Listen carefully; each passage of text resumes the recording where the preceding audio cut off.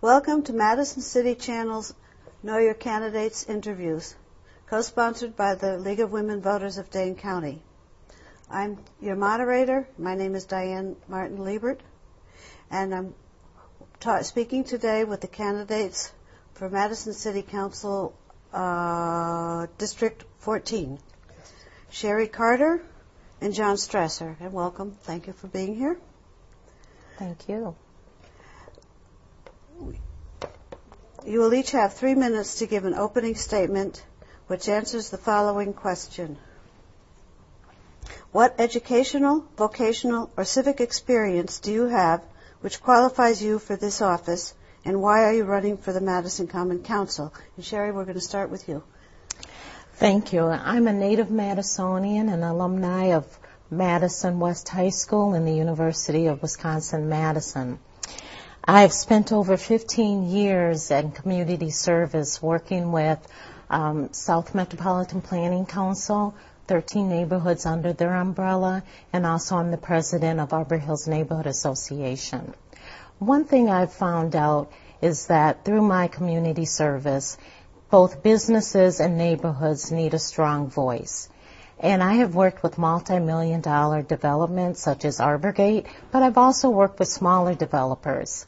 One of the things that I look at is that my concerns are my neighborhood's concerns. I'm concerned with crime. I'm concerned with job development, economic development, and also I'm concerned with sustainability of our nature areas.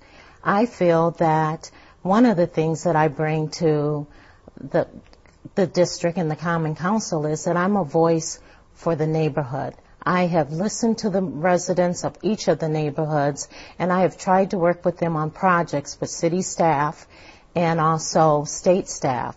I was a government liaison for many nonprofit organization, and also worked as liaison for my own neighborhood when it came to trying to help Leopold neighborhood turn around.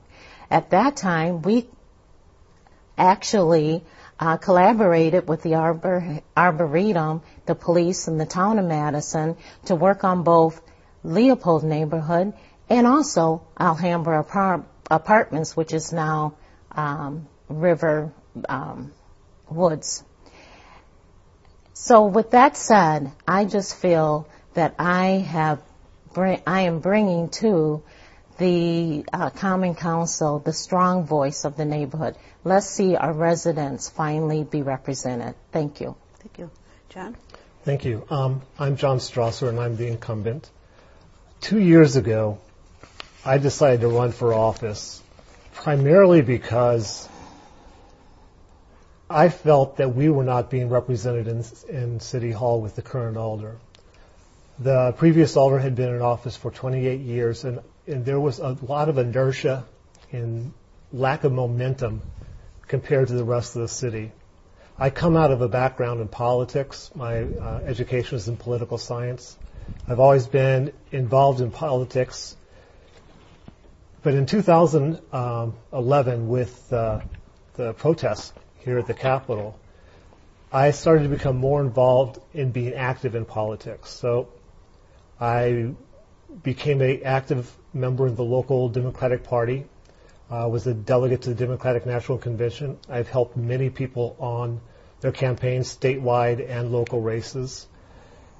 And it became obvious that I had what it takes to be elected myself. In the last 2 years, I think I have accomplished everything that I had talked about in my campaign 2 years ago. Number one, we've improved communication and accessibility to City Hall. Nobody goes more than a day or two before they hear back from me when they call. Usually I answer the phone myself. I give out my cell phone number, some of the business cards. I will meet with anybody and have met with anybody who's asked for a meeting. And I allow myself to be accessible to everybody in the community, even those outside the district. I've taken on several citywide projects that have a direct benefit to South Madison. I'm on the Transportation Master Plan Oversight Committee, where we're trying to use a comprehensive development and transportation tool to focus economic activity in specific areas of the district. And my goal is to bring that first district to South Madison. I've learned how to manage my way around City Hall. I know who to go to when I need something done, and I think that my record of actual accomplishments in office, tangible things that I can point to say that I have done this, makes me the candidate that's deserving of re-election. Thank you. Okay, John, you get this question. What one issue involving your district resident needs do you want to be a particular advocate for, and what will you propose as a solution or solutions for it? Well, everybody hears about the disparity gap in Madison, and a lot of that is focused in and around South Madison as one of the areas that people point to as an example of the disparity gap.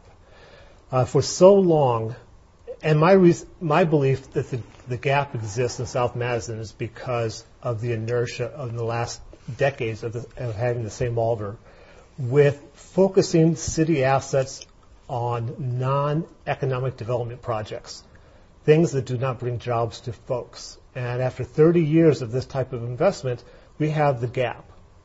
So I believe that a comprehensive economic development policy is what is needed for South Madison. And that means you coordinate city investment, private partnerships, targeting the skill set and the experience level of the folks who need jobs. It doesn't do any good to bring the healthcare corridor from all the way down Park Street to the Beltline if we don't have folks in the 14th District who have the background and degrees to do the work. So we need to be able to target our job creation to the skill level of the folks who need it today. And that will create stability in households where then folks can then start taking advantage of the programs for advancement that we have. Thank you. Sherry? Can you repeat the question? What one issue involving your district resident needs do you want to be a particular advocate for, and what will you propose as a solution? Well, I think that the disparity issue is a big issue, but also transportation. You can't have economic development without having transportation. And one of the things is we have to get the people to where the jobs are. We also need jobs in South Madison, but there's plenty of jobs other areas where they could get to if our transportation was a little bit better. So we need to focus on that. The other thing is that we have a wonderful resource, which is Madison College, which is right across the street from Bram Addition neighborhood. We need to really begin promoting that. And I've worked with one of the staffers at Madison College to work on promoting what they can do and job training. In addition to that, we have to look at scholarships and grants for further education. And once we get all of that together and accessible to the residents, not only in Bram Addition, but Burr Oaks and Leopold, and other areas, once we get that accessible to them, that information out, and we will see an increase in jobs. But transportation is definitely needed. Thank you. Okay, Sherry, this one's yours.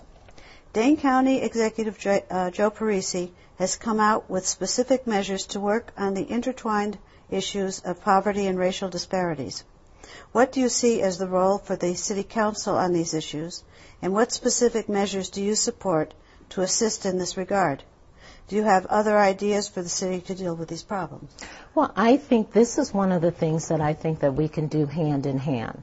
I mean, the city of Madison is part of Dane County. And so we need to really collaborate on these programs and really look at resolutions and resolve. One of the things that I think, and there's many programs out there, I'm sure everyone's aware there's a lot of service organizations in the area, but one of the things that I don't see is everyone at the same table. Duplication is one of the things that hurt us the most. So I would like to see everyone at the same table and really try to resolve this issue. Thank you, John. the city and the county have very specific areas of responsibility and specific tools in their toolbox. For instance, the city is the economic driver of the area. We have TIF policy. We have land use policy. We're the ones who go out and recruit and do employment retention programs. The county takes more of a broader view from a higher altitude than the city. Yes, there should be better coordination, but this disparity gap, which is basically what this question is asking, can't be. There is no single solution for it. Going back, transportation-oriented development, which is a very specific type of development. I had a proposal for a new transit hub in South Madison, removing the South Transfer Point and creating a transfer hall where all modes of transportation come and intertwine. Park and ride, intercity buses, intracity buses, bicycle, pedestrian, everything comes here, and you create foot traffic and you generate economic activity. This is all city investment and city doing. The county doesn't play much of a role in that, other than on the outskirts of how it integrates the broader system into the county. So it's an understanding of who has what tools in the toolbox, and then looking to see where there's synergies. Okay, thank you. Okay, John, you get this one. Okay, how are you preparing to be part of the council grappling with the ramifications for the city of the governor's budget proposals, which most likely will be passed by the state legislature? And you're going to find a common theme here. We're coming back to transportation. And the transportation master plan that we're working on now, that I'm a member of, specifically tries to design a process that encourages investment and residential development in transportation corridors. So when you have investment in corridors that already have existing infrastructure, the resulting property tax increment gain can go towards other city projects and the budget. Whereas if you had no plan and just developers were going where the land was the cheapest, the property tax increment that's generated then has to go to extend city infrastructure services to those developments. For instance, we're having to build a new fire station and police station. The fire station primarily because the city has grown and the population has grown away from where there's infrastructure. So we have to use all that property tax that's generated from that development to pay for the infrastructure to support it. If that same development happened in a high-density corridor where the infrastructure already exists, almost all of that property tax increment can go to the budget for other things. So in the long term, unless we have some change in the state, this is the only way I see of being able to balance our budget and not have to reduce services for the city. Thank you. Sherry? Well, I think that for the most part, developers are going to go where the land is the cheapest. Infill is always great and always much better and sustainable, I feel, for our services. But the bottom line is that Madison is going to continue to grow. We're going to have it on two fronts, infill and expansion. And what we really need to look at is, even though we're going to be using a lot of our services for those developers who go out to the fringes, what we really need to look at is how we're going to balance the services that are being provided and the money, which is the tax money, and how we're going to overcome bringing the services out to those areas and still being able to collect enough taxes on those properties. That is a balancing act, and that is something that's going to take more than one discussion. Okay. Sherry, this is yours. The neighborhoods of your district are not in the areas where development issues are often focused. How do you prioritize developments such as the Judge Doyle Square, the Public Market, and the Garver Feed Mill And how do you see yourself representing your district in the discussion and votes on these developments? Well, I think you have to look at two things. One is my district has interests and concerns that I would have to focus on. But we are part of the City of Madison, so we will be looking at how these different projects benefit the whole. And I'm going to tell you that the City of Madison is a wonderful place to live. Everyone wants to live there, obviously, but one of the things that we have to really look at is the concerns of the neighborhoods and the concerns of Madison, the City of Madison as a whole, and even the concerns of the neighborhoods that are around these projects, because they also have an interest in it. I think that the 3 projects that you mentioned are wonderful projects. I think that people from my district will support those projects, and some of them will need transportation to get there, so I hope we have these things on a bus line. But others in our district will be able to get there on their own freely. I think it really represents the growth of the city, and I think that some of the growth of the city needs to be sustainable. But these 3 projects are very exciting. Thank you. John? How much time to discuss this? 2 minutes. Kind of take them in order. When you look at a map and you look at District 14, one thing that you notice right away is that the commercial corridors that already exist in the district are extensions of the downtown, the university, the isthmus, and the Beltline. So this district is fairly unique in that we are heavy in residential, but we also have a lot of commercial interests. The problem is that the commercial interests that we have in our district are not sufficient to stop the leakage of economic activity out of the district. When you have economic leakage out of your district, that's how you create poverty and disparity gaps. Going back to transportation, transportation is being one way of bringing jobs at the skill level that folks can use and take advantage of the opportunity into the district. It also connects a lot of the areas like Park Street and John Nolan Drive with downtown. That means that the Judge Doyle Square project, in a well-planned transportation environment, becomes an extension of our district. It's just a short trip down the causeway on John Nolan Drive, and you're right at Monona Terrace. Monona Terrace can be developed as a bookend to Olin Turville Park, which is in the 14th district. Part of it's in the 13th, but the bulk is in the 14th. And that is one of the most underutilized areas in the city that has so much potential. That John Nolan Drive corridor has the potential for close to $100 million worth of development just in the next few years if we have an active transportation plan that guides investment there. The public market, I'm on that committee. Right now I can't vote for the public market. It has morphed so far away from its original concept that is turning into a East Side farmers market, and we can't afford that. Okay, thank you. Okay, now this one, you get, John? Which 1 or 2 policy issues do you see yourself having or gaining deeper knowledge about, and why will this focus be or of benefit to your district's residents?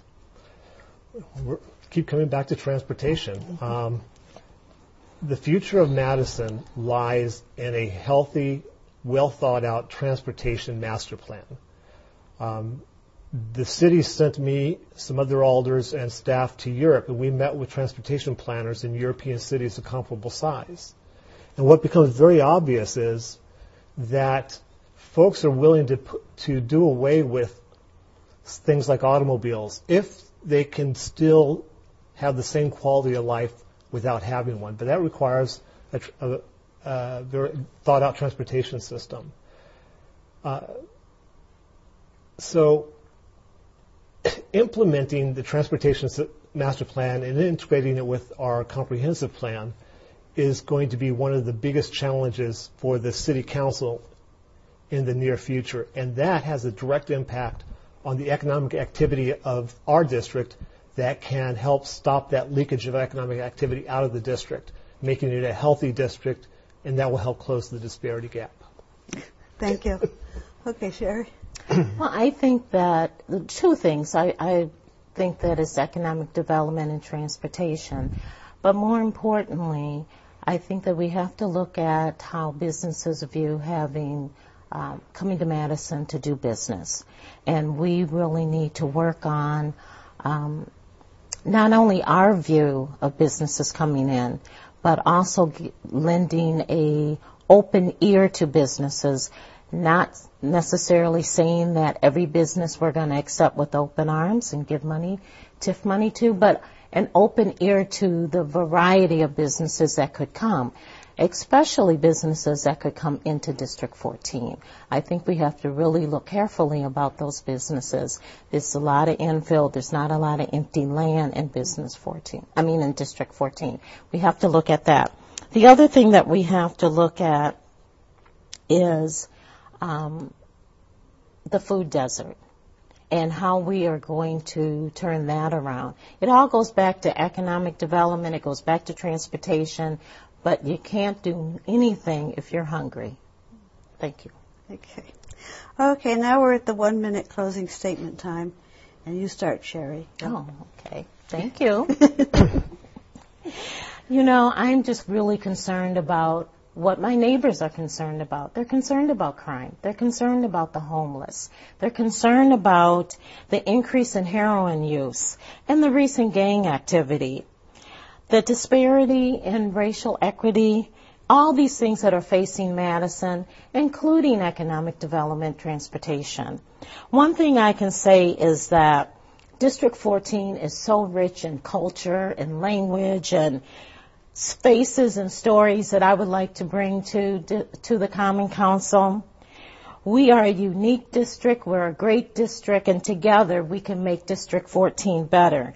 It brings to mind working with a fellow neighbor who needed to get some services, 87 years old, didn't know where to go. I connected him with the different services, with energy services. I connected him with another service that would give him a new furnace. This is what we need to do. We need to be able to navigate the city, the staff, the government, and we also need to be able to make the city of Madison a better place. Thank you. That's okay. John. One of the things that I was most surprised about in my first 2 years as District 14 Alder was the amount of constituent service that the district requires. A day does not go by that I do not get at least 5 or 6 emails that require action on behalf of a resident, if not direct phone calls.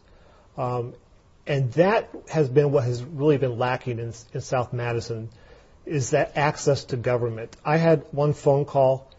A guy didn't know why the city had taken down his fence. I hopped in my car, drove 4 blocks over to see what he was talking about, figured out it wasn't the city, it was MG&E, and got him squared away within an hour.